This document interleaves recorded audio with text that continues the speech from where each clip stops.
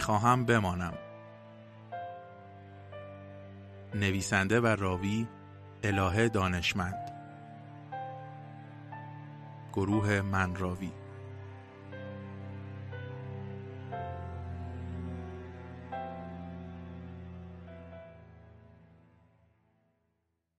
از شرکت بیرون اومدم. هوا رو به گرمی بود. امروز حال خوشی نداشتم. یک جور احساس کسالت. نمیدونم چه مرگم شده بود. بی خودی ناخوش بودم. به طرف خونه را افتادم. دختر بچه توپل و نازی با مادرش در حال رد شدن از خیابون بودن. ناگهان دخترک دست مادرش رو رها کرد و به اون طرف خیابون دوید. مادر فریاد کنان گفت مراقب باش و بچه با تخسی خندید. دلم قنج رفت. از فکری که مانند برق از سرم گذشت بر خود لرزیدم. با خودم گفتم دیوونه شدی زن؟ این چه فکریه؟ مسخره است. بعد 15 سال با 2 پسر بزرگ. دور بنداز این فکرها رو. فاصله شرکت تا خونه رو پیاده رفتم. پسرا ناهارشون رو خورده بودن. سهیل پای کامپیوتر مشغول تحقیق روی یکی از دروس دانشگاهی بود. سینا پای تلویزیون ولو شده بود. از فکری که مثل خوره مغز و روحمو میخورد بیرون نمی اومدم. مدام تاریخ پریودم رو تو ذهن بالا پایین میکردم و به نتیجه نمی رسیدم. همسرم که به خونه اومد پرسید چی شده؟ رنگت پریده. موضوع رو باهاش در میون گذاشتم.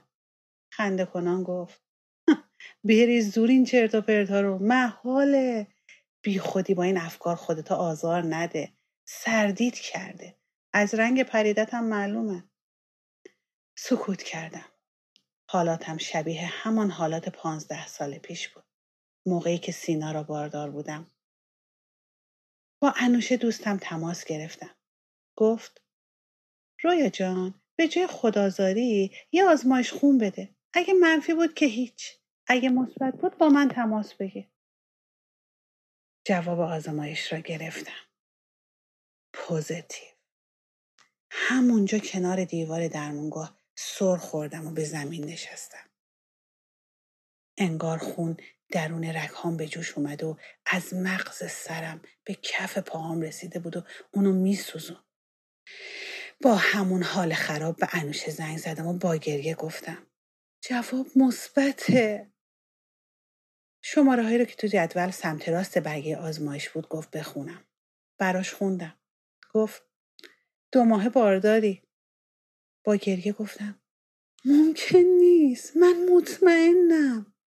گفت حالا که ممکن شده.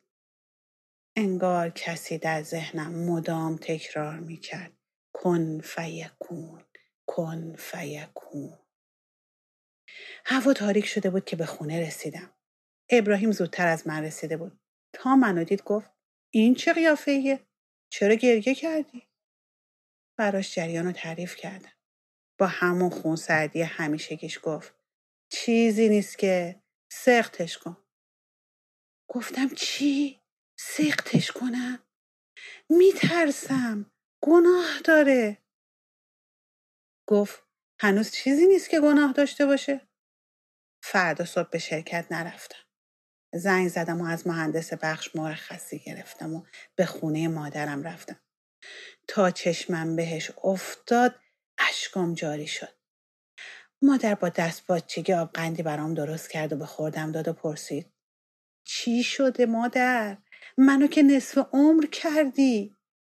در حالی که گریه امانم رو بریده بود حق حق کنان گفتم 2 ماه باردارم مادر. مادر با عصبانیت به من زل زد و گفت چی گفتی؟ حامله ای؟ خجالت نمی کشی؟ با 2 پسر بزرگ؟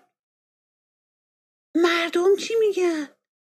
خوبه که موقعیت درست حسابی هم نداری. از پس همین 2 بر نمیای. این همه قسط و قرض دور و برتون ریخته. تازه یه جا مشغول کار شدی که کمکی به اون ابراهیم بیچاره باشی. بعد میای با پررویی میگی من حامله‌ام.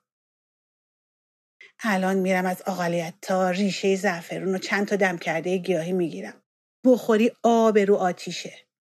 سنگو میترکونه. این که یک لخته خون بیشتر نیست. مانده بودم در جواب مادر چه بگویم. حرمت نگاه داشته و سکوت کردم. مادر در حالی که چادر روی سرش میانداخت ادامه داد. بمون تا برگردم. با گیجی به سوی خونه راه افتادم. اون از ابراهیم، اینم از مادر.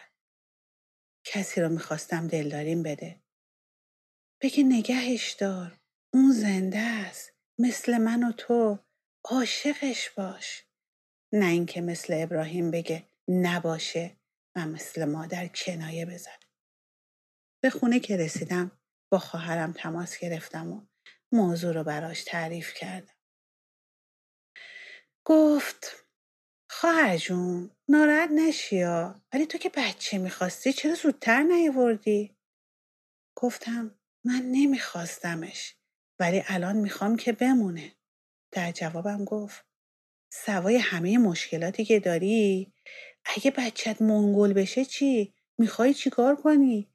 یه قصه دیگه میاد روی قصه هات. دختر خاله دوستم همسن تو بود بچه دار شد. بچهش منگول به دنیا اومد. از مادر دلگیر نباش. حرف حساب زده. تا دیر نشده به فکر چاره باش. با حرفهای خواهرم دنیا روی سرم آوار شد. همه میدونستن من بچه نمیخواستم، ولی خواسته یا ناخواسته به من زخم زبون میزدن. به پسرام روم نمیشد بگم. سهیل دانشجو و سینا دبیرستانی بود. بزرگترام آب پاکی روی دستم ریخته بودن. بچه ها چه کمکی میتونستن بکنن؟ بی حوصله و بی حال روی تخت دراز کشیدم. خوابم برد.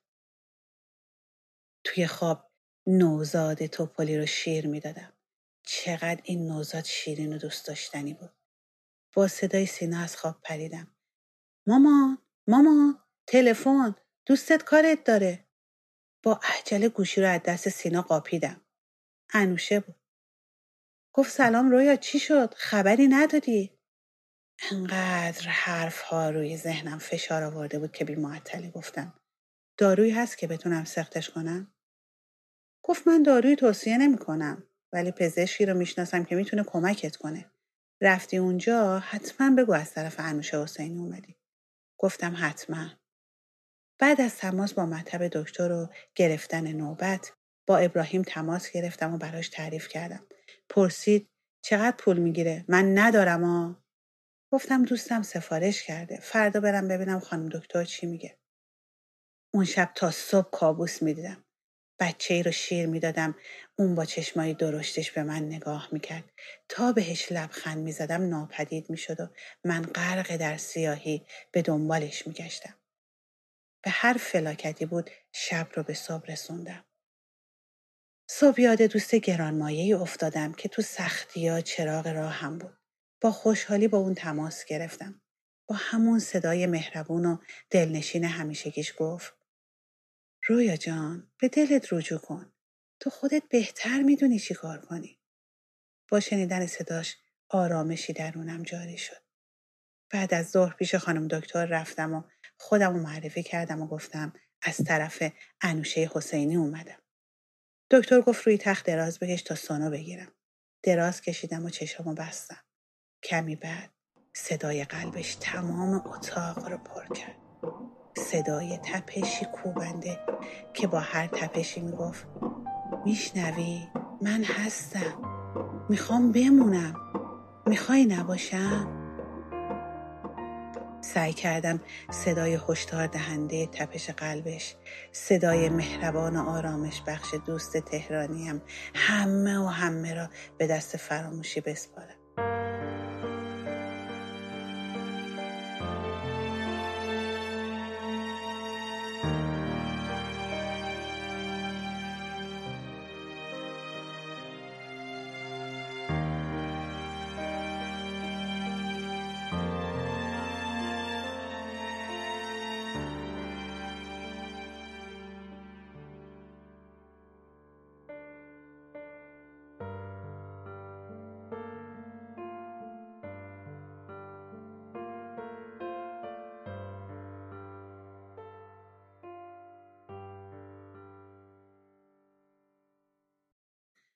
رو به دکتر کرده و گفتم کی وقت میذارید؟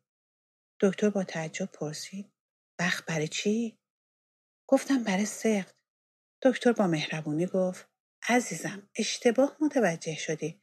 من کارم سقط نیست و هرگز تو کار گناه مشارکت نمی‌کنم. ولی خانواده مرفه و خوبی رو میشناسم که سالهاست در حسرت داشتن بچه میسوزن و بابت اون هر چی بخوای میدن. فقط اصالت خانواده براشون مهمه. شکر خدا شما هم که معرف خانم حسینی هستین. هر وقت آمادگیشو داشتید قرار ملاقات بذارم ببینید همدیگه رو. در حالی که از روی صندلی چرمی قهوه‌ای رنگ مطب بلند میشدم با تندی گفتم خانم عزیز، من اگه بخوام 9 ماه بچه‌مو نگه دارم و با گوشت و خون خودم تغذیه‌اش کنم یک ناخون چیده شده‌شم نمیدم. هر آن کس که دندان دهد نان دهد. دکتر با لبخند مهربونش گفت همون اول که اومدی میدونستم. به خونه برگشتم. تو آشپزخونه مشغول پختن شام شدم و در همین حال به ابراهیم فکر میکردم چه حالی میشه وقتی بدونه میخوام نگهش دارم. مادرم چی میگه؟ مخارج بیمارستان رو چی کار کنم؟ وای اگه بچه‌م منگول بشه چه خاکی به سرم کنم؟ وسوسه شدم بهتر نیست سختش کنم؟ وای خدای من دارم دیوونه میشم. بوی کتلت‌های سوخته منو از فکر و خیالام بیرون کشید. پنجره رو باز کردم تا بوی سوختگی بیرون بره. سهیل و به دنبالش سینا به داخل آشپزخونه چپیدن. آشپزخونه با اومدنشون جای تکون خوردن نداشت. سهیل گفت مامان چند روز اینجا نیستی؟ گفتم پس کجام؟ گفت منظورم اینه که فکرت جای دیگه است. چی شده؟ باز قصه عقب افتاده؟ حقوق بابا رو ندادن؟ گفتم نه بحث این چیزا نیست. یه مقدار ناخوشم. خوب میشم. شب که ابراهیم به خونه اومد بعد از اینکه چایشو خورد با ترس‌آلرز گفتم ابراهیم من بچه‌مو میخوام. سختش نمی‌کنم. برآشفته گفت این چه حرفیه؟ چجوری میخوای توی این هزار توی مشکلات یه بچه دیگرم اضافه کنی؟ من گفتم خدا بزرگه. با عصبانیت فریاد زد در بزرگی خدا شکی نیست. مسئله کوچیکی سفره ماست. من از پس خرج و مخارج یه بچه دیگه بر نمیام. سهیل با شنیدن فریاد پدرش از اتاق بیرون اومده بود و متفکرانه به حرفای ما گوش میداد. رو به من گفت پس حال خود ناخوشت مامان برای همین بود؟ نگاهش به پدر مثل نگاه مرد عاقلی بود که به بچه گستاخی نگاه میکرد. گفت شماها خجالت نمیکشید؟ در مورد جون یکی دیگه تصمیم میگیرید؟ مگه چند سال داری مامان؟ 38 سال. میدونی که من و سینا تا چند سال دیگه میریم؟ تو و پدر تو اوج جوانی تنها میشین. صدای خنده های یه بچه و دغدغه هاش همه اینا انگیزه میده که زندگی کنین. این بچه هدیه خداست. هدیه‌ای که به ما داده شده و شما سر اون با یکدیگه جار و جنجال را انداختین؟